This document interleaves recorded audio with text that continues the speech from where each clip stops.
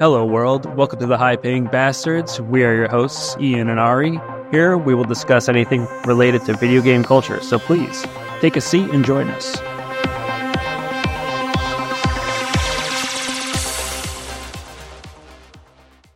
First thing we got on the agenda, we got some WB shenanigans with some live service games. So I know I sent this over to you. The CEO on a Q3 earnings call for WB, we're talking about they wanted to transform their biggest franchises within the next 3 or 4 year release schedule to include more games as a service, which I don't know about you, Ari, but I think games as a service suck. That's one way to put it, right? I mean, I think we're looking at a lot of the live services that happen over the year. You know, you've got your Avengers and stuff all kind of failing to generate any kind of audience. And I guess Warner Brothers is so adamant about sticking with that failed strategy again. But here what I'll say on that end, Ian, right? You sent me the quote that David Zaslav, the CEO of Warner Brothers, sent, and it just sounds like a huge nothing but a corporate jargons. Yeah, it does. It sounds like corporate speak is what it is. I mean, we've seen games as a service fail. One of the biggest reasons is a lot of the games as a service they're already established, right?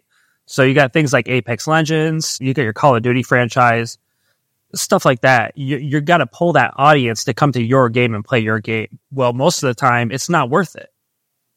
And to be really honest, on this same subject, I'm more worried about it's the Warner Brothers who are doing it. Now, I don't know if you've heard about all the news from the movie industry side, like Warner Brothers have this kind of a ill reputation right now that they would take up a movie, they would kind of finish up the movie completely post-production sometimes, and then they would completely can it down and not even release it because they think it's cheaper to not pay licenses on those movies and save on taxes. So movie Batgirl that was supposed to come out and then it got completely canned because they could save money on taxes. They did the same thing with the upcoming movie called Wile E. Coyote versus Acme that was completely put inside a bin so that they would not have to owe money on taxes. Also, they already have pretty much ill reputation and they're coming out with this live service kind of stuff. It'll be kind of interesting to see where it goes. I don't think it's going to go anywhere. I did hear about the Batgirl thing and I did not hear about the Wile E. Coyote. That movie, I've heard from the news, that movie is actually really good. That movie will be fun to kind of watch. And that's the reason he's getting backlash from it is because that's actually a good movie that he decided to, or his team decided to kind of can it rather than releasing it because they could save like $30 million on taxes or something. Yeah, that's just crazy though. But I mean, we've seen them shut down these servers, especially for like Avengers. We've seen them shut that down just because they're not making money off of it. So, what was it? There was Side Bullet or something like that just released on PlayStation. It's a battle royale side scroller type, free to play, live service, DLC crap. They already shut the servers down and the game hasn't even been out like for a month. I'm pretty sure it's called like Side Bullet. I did play their Multiverses. Do you remember that game? Yeah. Yeah, I did play it during their beta version. So they have turned that game completely off and they're planning on relaunching it in 2024. Now, that game was not too bad. It was like a Super Smash Brother, but with like Warner Brother characters like Batman, Superman, Wonder Woman, Shaggy, Finn from Adventure Time and stuff like that. It was an okay game. Pretty enjoyed it. My biggest complaint during that play is that if I get pretty good at Shaggy this week, they would turn access to Shaggy off unless I paid it in the next week, and I cannot progress with Shaggy. So that's like one of the problems that was happening when I was playing that game. So when this game relaunches, if they keep the same kind of live service features to it, which I'm sure they will. I mean, I'm sure they will according to what they want to do, Sorry to cut you off, but like, I feel like the games as a service does such a disservice to the gamers themselves. The corporate just sees money. That's all they want to see is just money. And sure, you got shareholders that you got to appease, stock options, all that crap. They're going to make their money hand over fist for sure. Yeah, to be fair to them too, though, right? If your live service does become quite popular and is a hit, it brings in a huge amount of money. Like astronomical amount of money, and it brings in regular amount of money too. Like you look at your Fortnite and stuff like that. But that's like you're basically rolling a Russian roulette. You don't know if you're going to have like a really good game in your hand as a live service. it feels like it's such a weird kind of gamble to take on. Yeah, like you said, it's a gamble. Whether or not it'll pan out for him, we'll see. This guy makes like a huge ton of money already from acting all of those TV shows and movies and stuff like that. He gets bonus probably from saving money for Warner Brothers or something. I'm sure he bonus next year or whatever. Yeah, David Zaslav. He's an ordinary man like all of us, Yeah, ordinary businessman. Ordinary businessman. So I guess let's jump off of that. Speaking of gambling, though, we got some parents that are suing some video game companies over game advice. What do you think about that? I'll say this. Sometimes a lot of these lawsuits, there are multiple sides to this kind of story. And it's pretty easy for us to take a side and say, oh man, these are again parents being angry about video games again. It's easy to say that, but if we've played mobile games, those things, there is quite something about it. It's like the way they kind of program your dopamine and serotonin to kind of be released every time they do like, the Candy Crush sweet sound comes up. I'll say this, if this lawsuit goes through, I want at least there to be some discovery about it. People actually try to do a study whether this video game addiction is actually real or not, if it's a real problematic or not. That's something to look into. But I understand it's kind of like blaming video games for violence kind of thing. But they're blaming video games for addiction. That's a bit different, right? Yeah, I'm thinking you're hitting the nail right on the head, man. Like, we're not talking about just, like you said, GTA or something like that. We're literally talking about the Candy Crush, where you got microtransactions, you got loot boxes. It's already been, loot boxes have been largely banned over in the EU because they don't want to disclose your percentage of winning. Exactly. That's basically kind of doing like one of those, like a Vegas slot machine, right? Even in Vegas, at least you have your odds being settled by Vegas gambling commissions and stuff like that. You don't have that on loot boxes. It is the Wild West right now with this for sure. And like you said, they're making it look almost literally like video game casinos and stuff. And, I think a lot of people are dismissing this lawsuit because they think it's largely just like you said before, like the GTA violence thing, you know what I mean? And even the article that we talk about here from Tech Dirty, it's easier than parenting. I skimmed through the article. I'm not going to say I read the whole thing, but I skimmed through it. And it seems like they're largely talking about getting hooked, kids get their parents to buy them V-Bucks and all that and then using that crap to gamble for skins on a game that, that they might not play again. You know what I mean? Exactly. So this video game addiction is not a problem until your niece spends all of her weekly allowances on a bunch of Roblox. And then you start to wonder, why do you have such a high credit card debt? Because she's been sneaking off and trying to buy Roblox. Yep. That's when the problem starts. Because like this kids, it's so easy. You just press a button and then you purchase some stupid skin, like you said. And it's a real concern. Blaming video game for violence is not the same as blaming video game for addiction. Yeah, I think we all know too that like gambling addiction, it can be a very serious thing. I mean, people go into debt, they lose literally everything. You know what I mean? And to think that like you could wind up in a situation where you fucking lose everything you have because your kid spent all their money on Robux blocks or fucking loot boxes on Apex Legends. You know what I mean? Like the thought of that is just absurd, but it is true. It can happen. And I would drop my kid off to some child services if they did that.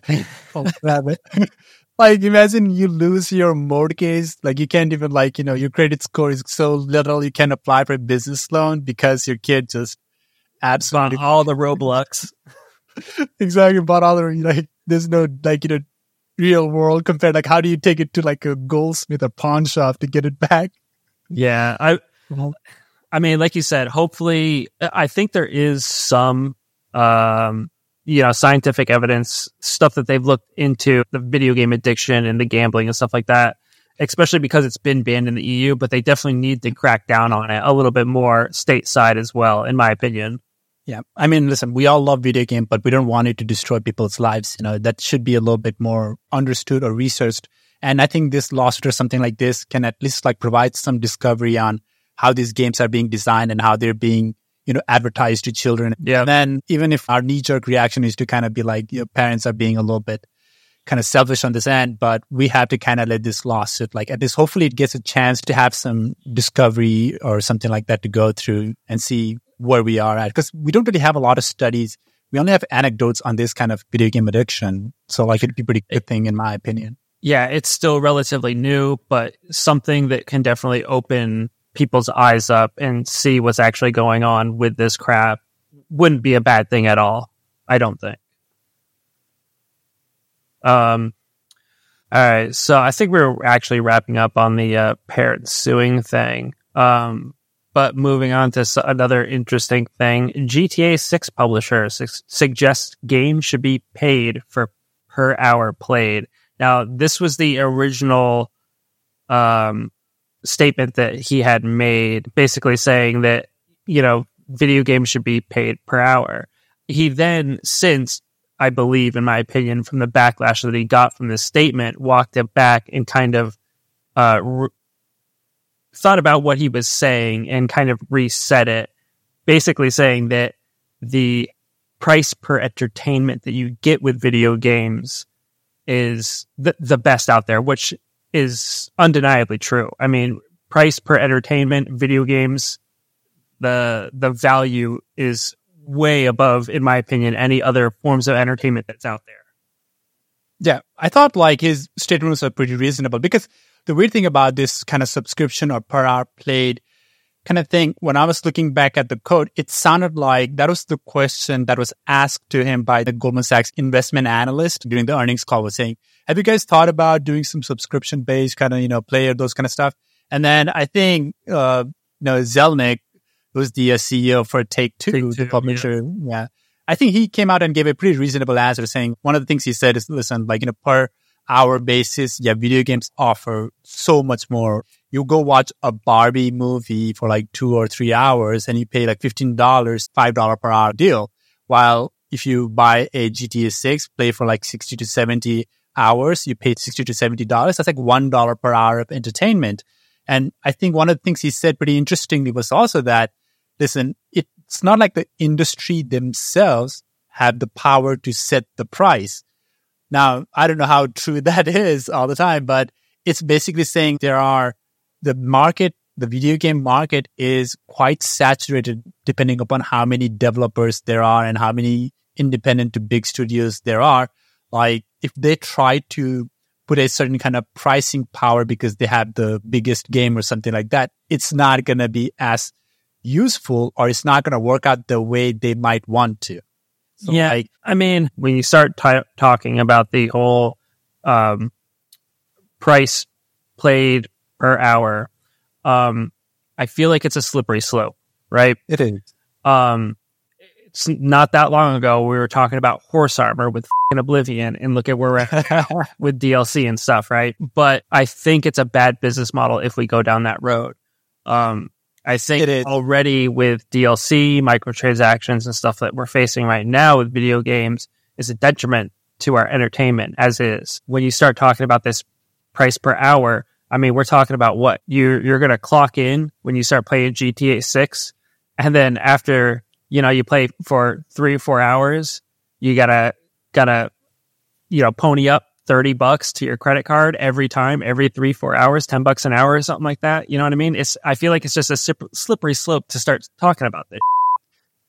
To be fair to this guy, though, whenever these investment analysts, like these people, like investment analysts, private equity analysts, investment bankers, usually these are like people who know just enough about an industry that they can ask a question, but they don't know if they're asking like a good question or a bad question or the right question. They're just trying to invoke a conversation or something. Exactly. So that they sound a little bit smarter. It's like that complex where like your confidence in a subject goes up as you gain more knowledge, and then it peaks early on. And then later when you gain more knowledge, it drops down because you realize how little you really know about that subject. Yeah. These people are that peak of complex. They don't understand how people feel about pricing in video games and what their actual opinion is. They just look at revenue numbers and profit and stuff kind of coming out. So they ask questions based upon that. Jesnick did not bring up that subject. It's that investment analyst did during the Q3 earning. And I think he put him down a little bit gently about what kind of stupid question he was asking. Well, yeah, and I think that's where once the little bit of backlash kind of came out with what he initially said, and then he kind of changed his stance a little bit and was talking more about that, video games has a good value per entertainment. That is a better question to ask, and a better way, in my opinion, to move forward. Video games should always have a good entertainment per value. And on that end, I'll say this, quality is not the same as quantity. What if your game is $70 worth, but it's so boring that you never even finish the game for more than 2 or 3 hours? Now, suddenly, don't you think you only should pay for those 2 or 3 hours that you played? Yeah, exactly. And I mean, the other thing is what if you have such a large game where it takes you a ton of time and then you're spending $200 to fucking play a video game? Yeah. I mean, now I say that, and of course, people spend that crap all the time on mobile gaming and shit like that, but I feel like the average person is not going to want to fucking do that, and they shouldn't have to. I'm trying to think of how many hours I put on F1 2020. It's about 1,000 hours. I would have to pay $1,000 for that game. I should have just bought a car. Dude, yeah. I mean, back in the day when Morrowind, Elder Scrolls 3 came out, right? Came out on the OG Xbox. I played that game so fucking much, Ari.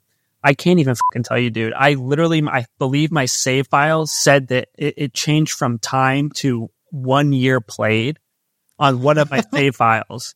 So, I mean, you look at that and you think of how much that would cost if they were to do some sort of price per entertainment value like that. Who knows how much you could, I'd be charged for that, dude. But I'll tell you this, I enjoyed every fucking minute that I played that.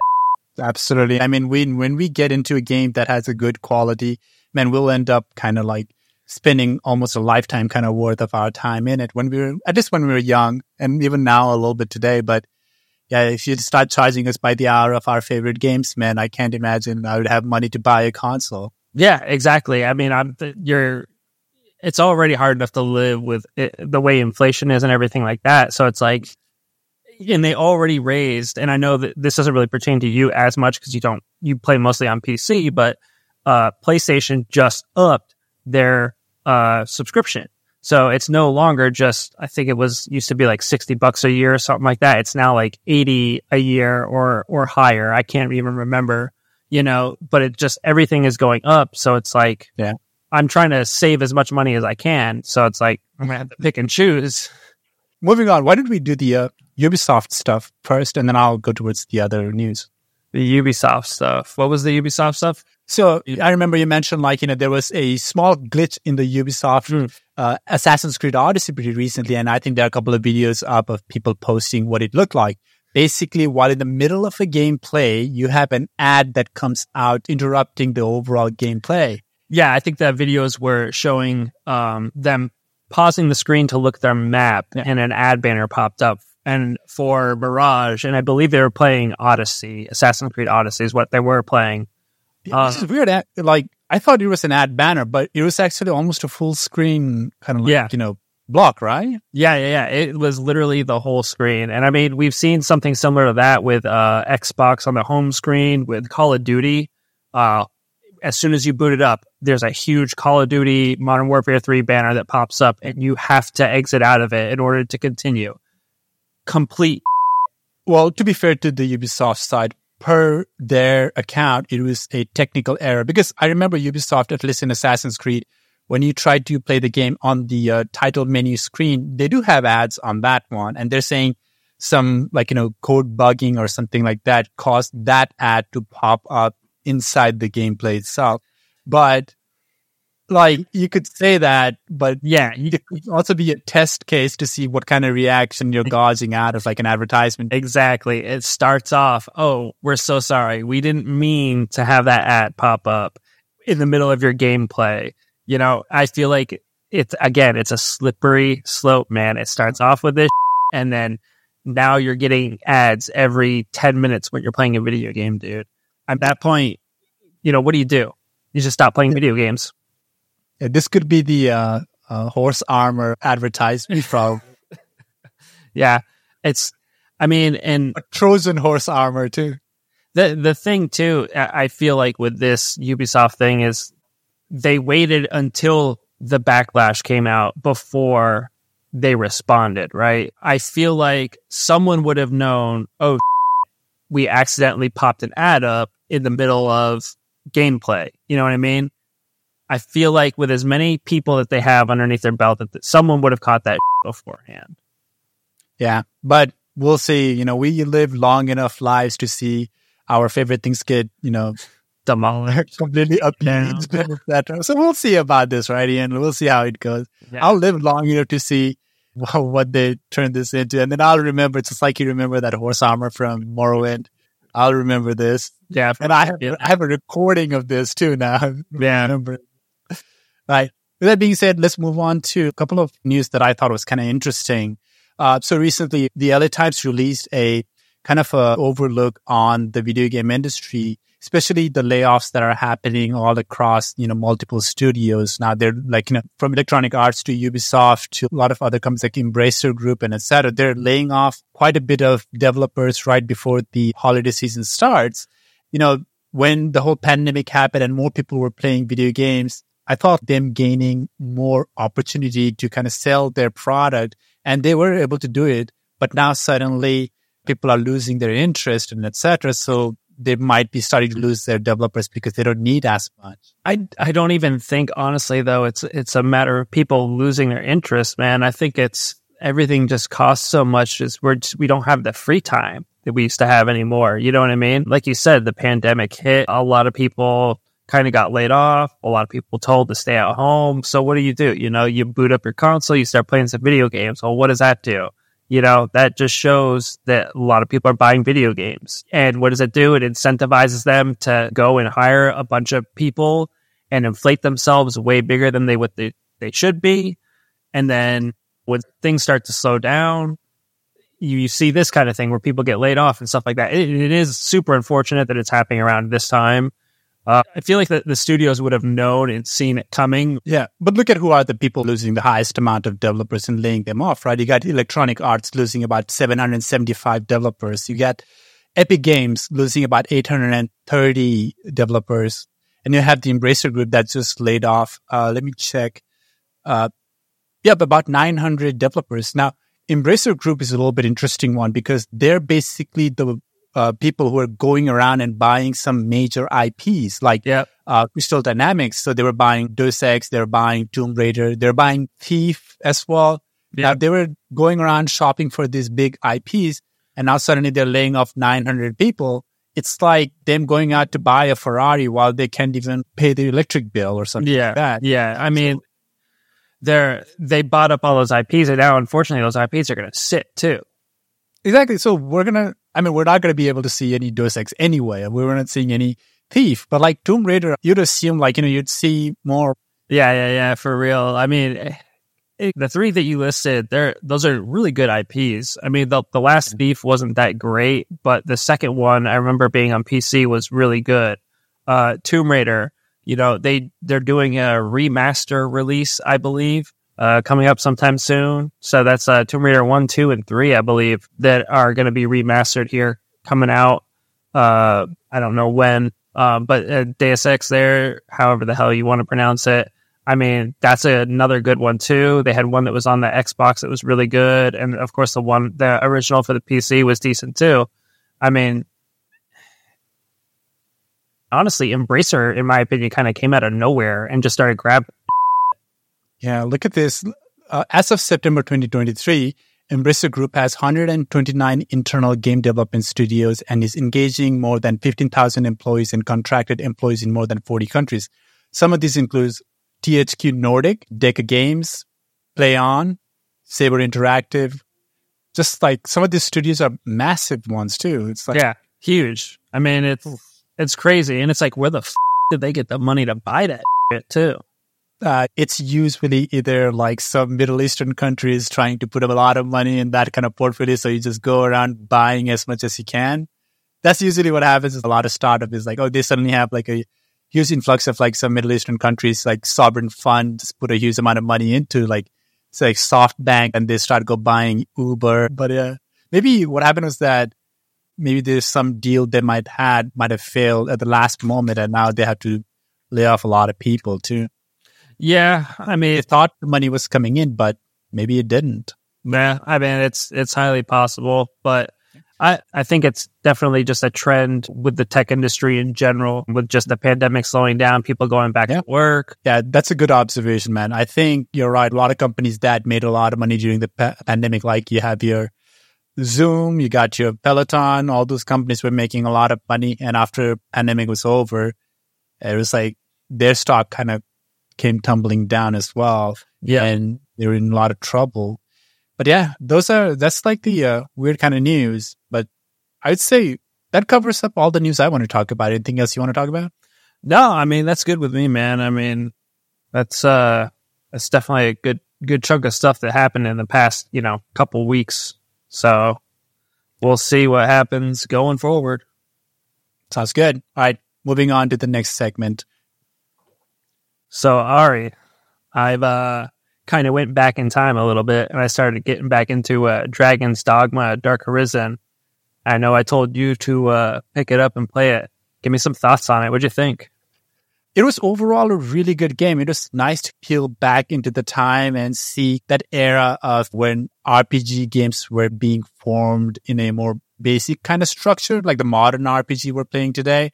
And it was kind of nice to see some of what would be considered like a novel and new ideas, but we've seen that in many gameplays today. So it was overall a very good experience. Yeah.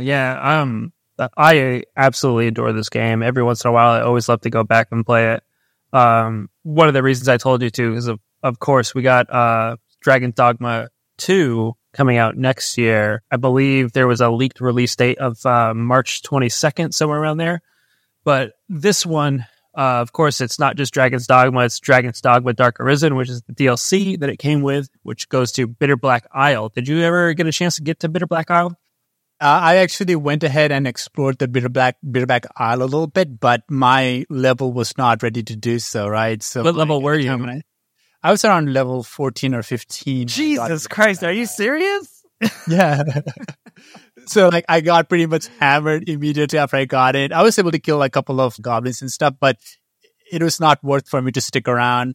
I doubled back. We'll talk about it later on. I have one kind of a complaint about this game. Yeah. And Bitter Black Isle is one of the things that highlighted that particular problem. But before kind of going into it, and this game has been about, how long has it been? 8 years now? Yeah, something. I don't even know exactly. I'd have to look it up. When it released. I know it came out on the original Xbox 360 and PS3 is when it first came out. I don't remember when Bitter Black Isle came out for it. Yeah. So just wanted to kind of say, a lot of people might not have this game in their refreshed memory yet, but overall, Dragon's Dogma, Dark Arisen, according to, this is the 2012, by the way, 2012. Yeah. 20 of almost 10 years, already 12 years now. Yeah. So it came out during the Skyrim, right? Yeah, I think so, yeah. Yeah, somewhere around there. Yeah, so I'm going to read a quick summary from the chat GPT of what it thinks Dragon's Dogma Dark Arisen is. And I think it's got it pretty much. So it says, it's a role-playing game that follows the story of Arisen, a person whose heart has been stolen by a dragon and who must defeat that dragon. The game starts with Arisen's village in Cassardis being attacked by a massive dragon. After confronting the dragon known as Grigory rips the heart from Arisen and devours it. However, instead of killing the Arisen, this cursed the Arisen with supernatural abilities and tasked them to seek out and kill Grigory. That's the overall kind of story, and it starts with how you would assume a lot of modern-day RPG starts, with your unnamed protagonist being pulled out of their ordinary life, now have to go and completely be part of everything that's going to happen in that world. Very, traditional RPG that we see being reflected in other newer RPGs like Starfield itself. So it's kind of weird to see that same reflection, and made me kind of question that we have not progressed a lot from that storyline. But when I was playing it, it didn't feel anything of a problematic on my end from the story perspective. It was a good refresher to me. It was entertaining to get into the world. And I think this game does a really good job of pulling you into the story in the first few moments. You start underneath a cave, you fight a chimera, And then you start near the village after you create a character, and then you start the main boss, Grigori, which was a really good way to kind of get us into the story and everything else. So I really like that part about this game. Yeah, it definitely draws you in within the first 5 to 10 minutes. I mean, and seeing that Chimera, that first real world boss, it sets. And you think about the games that were out around that time as well. Like, it really stood out on its own. It's a real shame that this game flew under the radar, in my opinion. I'm glad more people have been seeing it and been picking it up, because it is just it feels so good to play even now in 2023. The controls, it's fairly easy to get used to. It's very well polished game. It just feels really good. Climbing the backs of the monsters and stuff, because you can climb them, something you can't do in Dark Souls, the magic and stuff. Now, of course, like, the graphics are a little bit dated, but they're not too bad.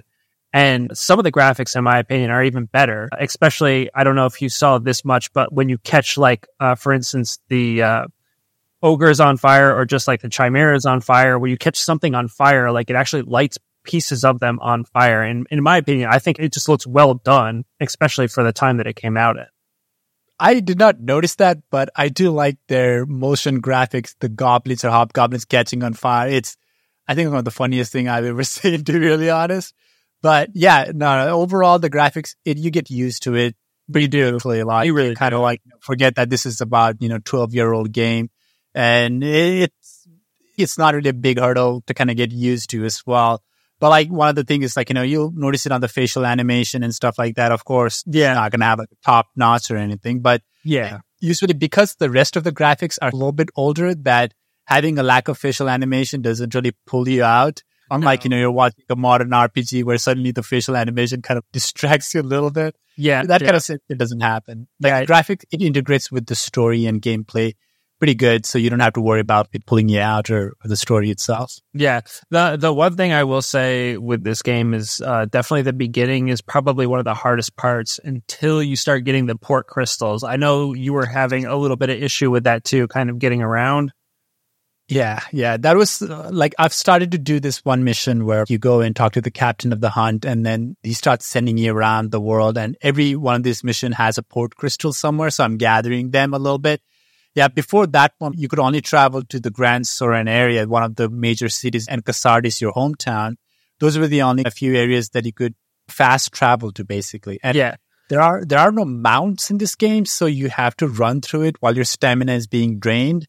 And you run into these annoying wolves and goblins all the time, which slows down your gameplay a little bit whenever you're just trying to get to the place immediately. Yeah, it's definitely a trek. But so the trick is, right?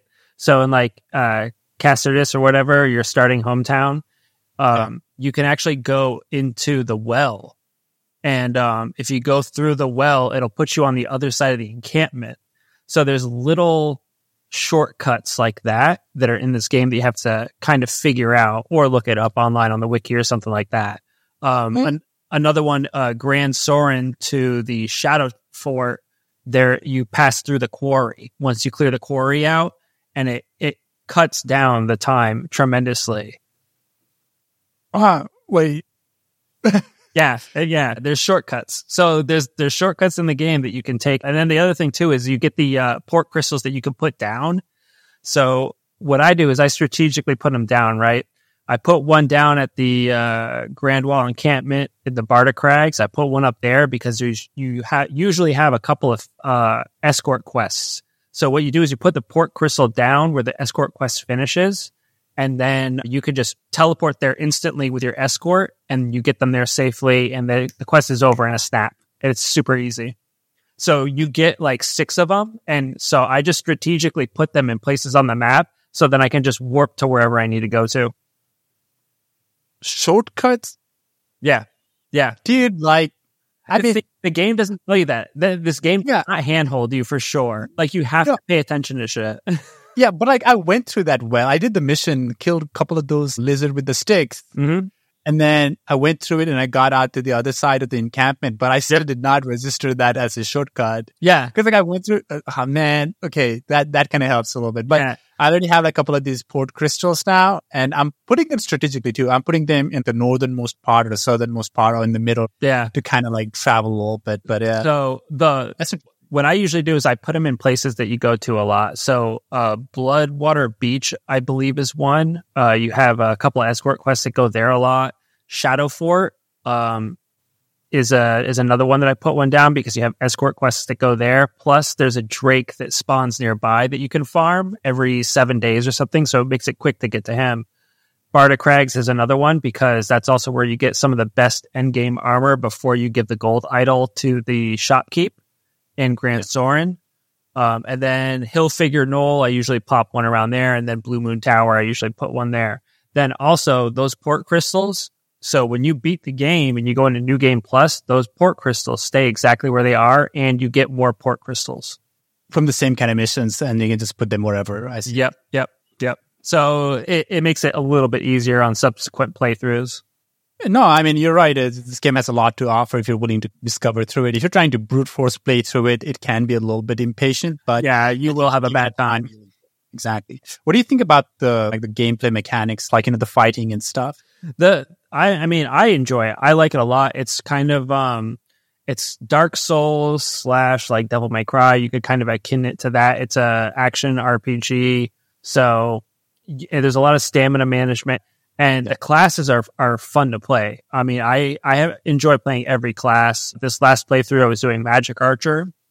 Decimating everything with it. Just absolutely decimating with the Magic Archer. It was so fun.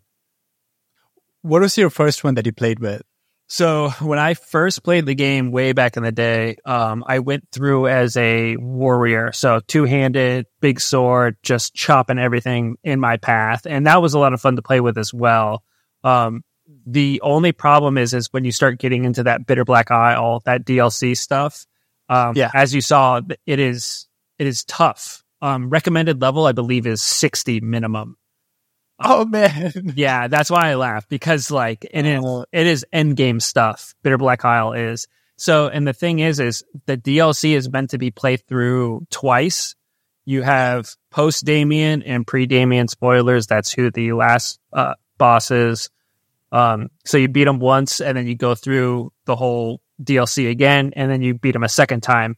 And he is not easy. He is very tough. You have to make sure you have a lot of management items with you, health, stamina, all that stuff. I did beat him, though, on this Magic Archer playthrough.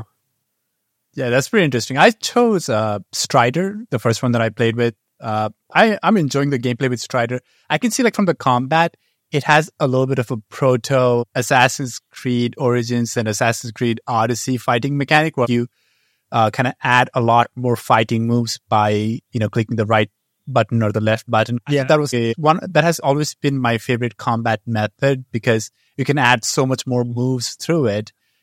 So it's kind of nice. There's already kind of version of it. Yeah. Also, so you have like the triggers, which give you your moves and stuff, but then you have your basic attack, right? So your basic attack has differences depending on the timing of the button presses and the class, of course. So like your Strider, if you just spam like square, for instance, if that's your basic attack and you just spam it, you do one set of moves. But if you do square, square, pause, square, square, square, square, square, like you get a different set of moves as well. Yeah. I think you can use your core augments to kind of add a little bit more flair to attacks. Yeah, exactly. I like the overall Strider's moves. I usually have two pawns. One, my main pawn is a sorcerer, and another pawn is mage, and they usually provide me with either my thunder boon or like fire boon or freeze boon, so that my weapon has kind of a magic element to it, even though I'm not a mage myself. And I keep one heavy warrior around whenever I'm in the rift. The interesting part is I didn't realize until quite deep into the gameplay that my non-main pawn, it does not level up. Yeah. I didn't realize that until like I was level 20, and my guy was just level 6 Nook, like the first guy you meet on the Casardes. Yeah. I was, dude, are you just lazy or something? What's happening here? So I went back to the rift, and then I didn't want to part from him because I was giving this pawn a couple of my armor and stuff, thinking like he was leveling up as well and just trying to do it. I didn't realize I was going to lose it permanently when I tried to switch it. So I was like, this is, I should have read that menu where it says, do you want to permanently gift this pawn all your armor? No. Yeah. You have to really pay attention. It doesn't do a lot of hand holding that you see nowadays. You have to kind of just figure it out and stuff. The pawns, other than your main pawn that you get, don't level with you, and it's always recommended to swap them out like every 5 levels or something like that. I usually go, I think, like every 10. You can get like a higher level pawn if you're willing to spend your RC points on as well, right? So you can get a higher level. If I try to right now get a 100 level pawn, I have to spend about 1 million RC points to get that. Yeah, so the Rift Crystal points you can always pay for pawns that are higher level than you. Same level or below are free. But so it's best to just do same level and below, though, because when you buy those higher level pawns, and especially when you go to Bitter Black Isle, it is very easy to die and lose those pawns. So you just wasted those Rift Crystals. One thing I did like about the companions and the pawns is that they are much more helpful than a lot of modern RPG companions because they comment on your mission a little bit. Like, it's not like, completely telling you what to do, but if I'm on a mission to kind of find a couple of damn flowers or like plants or something, is like, oh, this kind of flowers, they grow near the tree. And then he also says like, oh, this kind of flowers might grow up, during the night. So we might have to wait until night or something. I was like, oh, yeah, it's in the name, Moon Glow. I guess that makes sense. I'll wait for the night. But like the companions are a lot more helpful. And sometimes the companions, if you're lost in an area, so like I was lost near the Witchwood the first time, near the fog, my companion just found a way to get closer towards the witch hut. And then I was not even looking at the time. So I just followed my companion and he took me through tree bridge so that I could get to the witch's wood much more easier because like I was kind of stuck, kind of rotating around the same kind of area. Yeah, so that was like a really cool one too. Nightmare, dude. I didn't realize my pawn could help me with that until they decided to help me out. Yeah, which is so much better than a lot of companions. Like in Starfield, you have companions, but all they do is they give you branch, not really as helpful as these pawns that were from like a decade ago. Yeah, the companions you get nowadays are pretty much always just pack mules, and that's it. But yeah, the pawns themselves, you can see where like Capcom, they really took care in making this game, and it's a cut above the rest, if you ask me. Like you said, the pawns have deep knowledge. That's the thing too, is like when you get these pawns and you bring them on missions and stuff like that, they learn what to do on those missions and they can bring it back to whoever made them and stuff. Or if someone else rents them out, they know the knowledge then to help them or someone else with that quest. So those are the good things about the games, right? I mean, we both enjoyed it and I definitely want to keep on playing a little bit more. Hopefully I can finish this game pretty soon as well. So overall, a really good recommendation on your end, man. I really appreciate going back and playing this game. I'm glad you enjoyed it. Absolutely. Yeah, that's a good recommendation. And I'm glad the next one, I don't play a game and then suddenly it's like 12 years later when this game's going to come out. It's the fact that I just played it now and the game's going to come out pretty soon. So yeah, a couple months. Yeah, it's like one to look forward to. I may not know the pain that you might have gone through waiting for a game cycle 10 to 12 years. It's kind of like that situation where people were watching Game of Thrones, and I've been watching Game of Thrones since 2011, and my friend just starts watching Game of Thrones before the final season airs, and I'm like, that's 10 years worth of television. You're not allowed to enjoy like that, man. You did fucking cheating. Suffer like that. Exactly. So I'm glad like that, and when you also recommended other games as well, like, Armored Core and stuff like that. So that was a really good recommendation on your end. I'm going to make a list of like, what are the things you've recommended that have worked out and what are the things that have not. So we'll do a tally one day. Yeah. Yeah. But I've played plenty of games. There are a couple of complaints from me on this game, right? No game is perfect, I guess. Oh, yeah. But, talking back, like having to, if you're just trying to go through one gameplay story focused, it's quite a bit of a slog because yes, you have to pay very good attention to everything. It's not going to handhold you. And the traversing options are really hard to get used to. It's not as convenient as a lot of RPGs have learned to do in the past 12 years, like getting the fast travel points and fast travel sections. So you have to find these port crystals. You have to be able to decide where you want to put it, and how you want to travel and how you want to gather the port crystal back again. It could really affect your gameplay when you're trying to just go through the story and you're just going to have to traverse through these wildlands where you keep running into these damn wolves, which are just absolutely they're everywhere. Annoying. They're everywhere. Like in the one house, and it calls the other ones too, I think. Yep. Like it's just like it's a slog, man. Yeah. I just killed your whole family. How are you? Like, how do you have so many more? Yeah, there's definitely a lot of pre-planning that goes with this game. Or at least it makes your gameplay easier for sure. When you go in blind, and that's a big gripe of mine too, is someone going in blind, your quest, you can actually fail your quests, and you can completely miss quests too and not even know it. There's a particular quest that I'm always nervous about doing. It's in Grand Sword, when you finally get there. I think it's after the worm hunt quests that you were doing. There's a little girl that you escort, and you have to do it perfectly to get the best reward. The best reward is a gold idol, which then you can gift to a shopkeeper, and they can expand their inventory. You could also make a forgery of it and get like a 10% discount on items and stuff like that. So it's a pretty important item. And the fact that you have to do this quest so well, it always makes me nervous. I have not failed that quest once, though, but I have failed plenty of other quests. Well, Ian, I would not have failed that quest if you just didn't tell me it exists. Now I have to actually fail this quest because, oh God, like I did finish up that one mission where I have to raise craftsman's son from the dead, and I think it's kind of following that mission and kind of area. So yeah, I'll look forward to it. It's just, my biggest gripe is just like it's really easy to fail quests in this game. And I mean, I'm not a perfectionist by any means, but of course, like I want to do as much content as possible.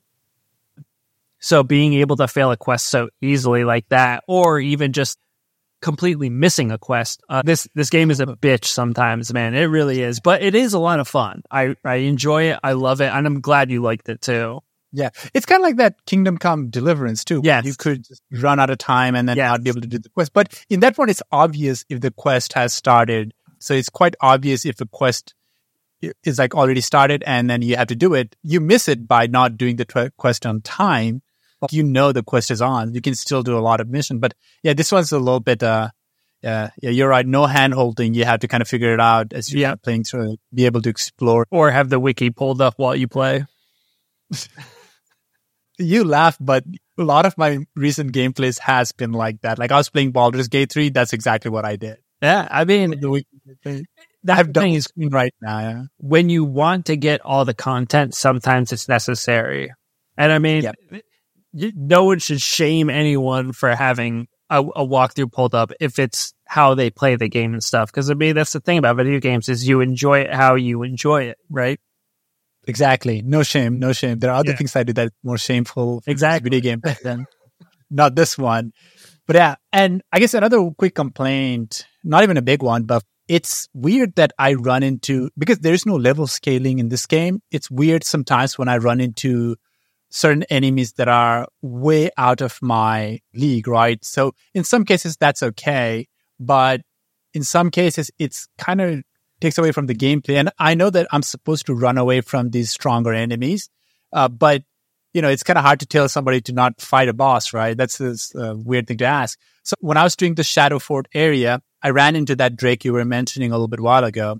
And that Drake is way too high of a level for me right now to fight. I'm like level 22, 23 right now. Yeah, he will stomp you every time. Exactly. So like I did manage to hit the arrow to his heart, but it doesn't really act. I was able to climb him. I'm trying to strike him by climbing, but it doesn't work anything. It's not reducing any hit points at all. So I ran away, but I spent quite a bit of time thinking I could still defeat him and save the game and then just do it again. I didn't realize I have to run away in that kind of situation in order to continue the gameplay. So it seems like how they did this game is there's certain monsters that are designed for certain levels, right?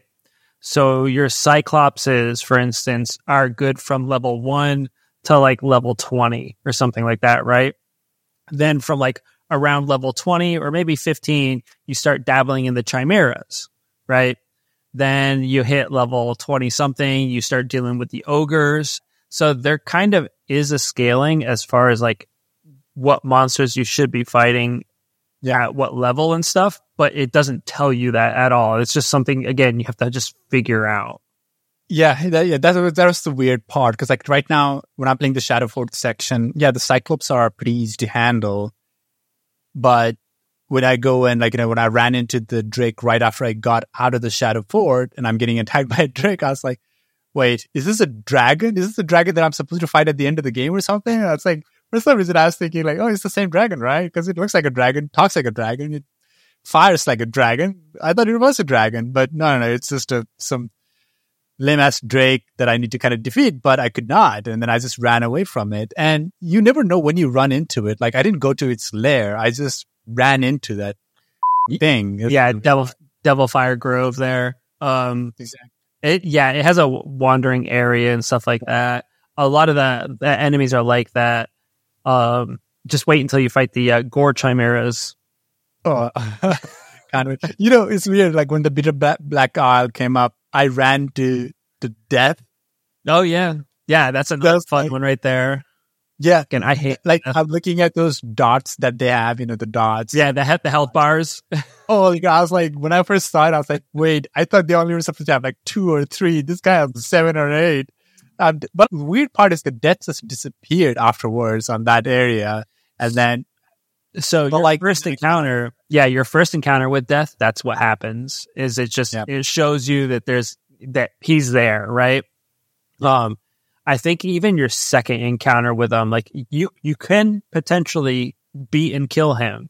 It's not easy. It's very difficult. And I'll tell you what, for a magic archer, it is very difficult. He is the one beast that I can't fight really as a magic archer. Yeah, there was some, for example, if you're in Strider 2 archer and sneak kind of like double daggers, you're almost impossible to fight against somebody who's a warrior soldier, someone with a heavy weapon, especially someone who has a shield. It's almost really hard to fight, even if they're around your level, even if they're goblin, like they keep blocking your attack most of the time. Later on, I was able to level up to get a skill called Skull Splitter or Helm Splitter. And that one usually kind of goes past through their armor and be able to hurt them. But I was stuck with one Cyclops and some couple of these undead army, and one of the undead had this giant medieval big ass armor with like a big sword and a shield. And I'm barely making a dent on this guy, but I had to kill the Cyclops because it was one of the side missions I had to do. Yeah. Like killing 3 Cyclops or something. So this guy's like bothering me while I'm trying to kill the Cyclops, and he's just massacring me. And then I just like kind of played again and again. Later on, the Cyclops himself stomped this guy down a little bit to help me out. I think he was defeated by Cyclops stomping, and then be able to finish that mission. But yeah, it doesn't really help you with, I like the fact that there is no level scaling, but you could run into any kind of these big enemies at any moment and not even know that it's not really your time to shine against these enemies. Yeah, it really puts you in your place. And I enjoy that a lot. It's like wandering onto the big boy playground. You're going to get your ass handed to you. You either try to persevere and fight through it, or you just come back after you leveled up a bit and got some better skills. Yeah. I mean, overall, a good experience on my end. Last one I'll say is the voiceover acting on that end. The main characters, they definitely are talented voiceover actors. The side NPCs, you can tell some developers just kind of sat through their late night recording these dialogues. It's like night and day difference between a good voiceover quality on that game with the main character versus like a side NPC. Yeah. It's not really a big deal, but yeah. Again, 12-year-old game or whatever. Yeah. So it's kind of to be expected. I kind of miss those days, to be honest. Yeah. This kind of really amateur voiceover acting, which is what we're doing in a way, in our own way right now too. So yeah. But yeah, I can't wait for the second one, honestly. From what I've seen, I've tried to kind of stay as spoiler free as I can, but from what I've seen that they're doing with it, it looks really good. And it's up there on my list of games I want to get next year. Just a couple months away. It's not very far off. I'm sure the Game Awards next month we'll probably see like an actual release date. The leaked one was from the PEGI website, which of course they do the overseas like EU ESRB rating. They accidentally leaked it on their website. After they had displayed it, they pulled it, but not before everyone saw that was the release date. Yeah. We'll see when it comes out. Yeah. I can't, like, to be honest, this will be something that I'm now looking forward to play. I didn't even know before last week or like in a week before when you recommended it about this game. I mean, I knew this game existed, but never really had an interest to play an old game. But I'm glad I decided to take your recommendation. So, yeah. Thanks. Really flew under the radar, and I know a lot of people have been picking it up because of the second one, and from what I've seen, people have been enjoying it. So if you haven't got it, go out there. Dragon's Dogma Dark Arisen. It's on sale. You can get it mad cheap right now, like on any system. Don't get it on the Switch, though. Do yourself a favor. Get it at least on a PS4 or like an Xbox One or something. To skip the Switch. Yeah, the Switch is for Nintendo. Keep it that way. Yeah, exactly. All right, that's good. All right, moving on. Well, Ian, I think we had a pretty decent amount of content. We've had pretty decent amount of things to talk about for our first episode. And I really want to, again, thank you for, joining me on this end and doing this together. There's no other person, in my honest opinion, I talk about video games with than you. And from our last whole years of conversation that it is absolutely true. Oh, yeah, man. I love doing it, man. It's, video games is like, I eat, sleep, and breathe that man. So I always enjoy talking about it, and I love talking to you about it. I always like hearing your insight and, seeing your perspective on how things are. Well, I'm just trying to use you for your recommendations now. So, so that's the extent of our friendship on that. And I'm just going to keep on extracting recommendations. With recommendations being talked about, Ian, what are some of the things that we should be looking forward to in the upcoming weeks? So we got the Game Awards next month, which we'll see, I think, a lot of trailers. We'll see a lot of good trailers. I know there's been some leaks of possibly Death Stranding 2, seeing a trailer of that, which we know that's Hideo Kojima's newest baby there. And then we also will... It's an older baby now, right? Yeah, older baby now, yeah. Yeah. So we'll see probably that. We'll probably see possibly some Metal Gear Solid Delta, I think it's called, which is, of course, the Snake Eater remaster. Maybe even some Dragon Dogma 2. I think there'll be a lot of good things there, a lot of good trailers coming up. So, yeah, and we'll discuss, as we kind of that episode comes out, not episode, but when that Game Award is airing, we'll talk about it when we get a chance to. It'll be pretty kind of nice to kind of look forward to it and have that discussion as well. So yeah, with that being said, I think we have our first episode pretty much wrapped up. Overall, I'm having a pretty good experience. We managed to do it pretty succinctly and pretty confidently. Hopefully when I'm editing, it sounds pretty good and nothing has been lost to our couple of shenanigans that has happened today. But yeah, if you're listening to us, if you are listening, well, thank you very much. Yes, we do appreciate it. Yeah, we really do appreciate it. I mean, this is the first time we're doing it. There's going to be some rough edges to it, and hopefully we want to do it. Even if nobody's listening, I just enjoy talking to my friend Ian here, and talking about video games is just a fun thing to do. And if you'd like to reach to us, of course, you can always email us at highpingbastards@gmail.com. Again, that's highpingbastards@gmail.com. Basically, the name of our podcast at gmail.com. So yeah, feel free to, continue listening to us as we keep on trying to crank this pod and add more episodes to it. Definitely. And I know at some point, I'll try and get back on Twitch and do some streaming myself. And of course, whenever that does happen, I'll let y'all know here what my Twitch handle is and everything like that. But yeah, other than that, Ari, it's been good talking to you. Yeah, absolutely. I enjoyed it as well. Sorry for interruption. We need to I wish it is those out, man. We'll is those out. That'll happen, man. All right. Goodbye, everyone.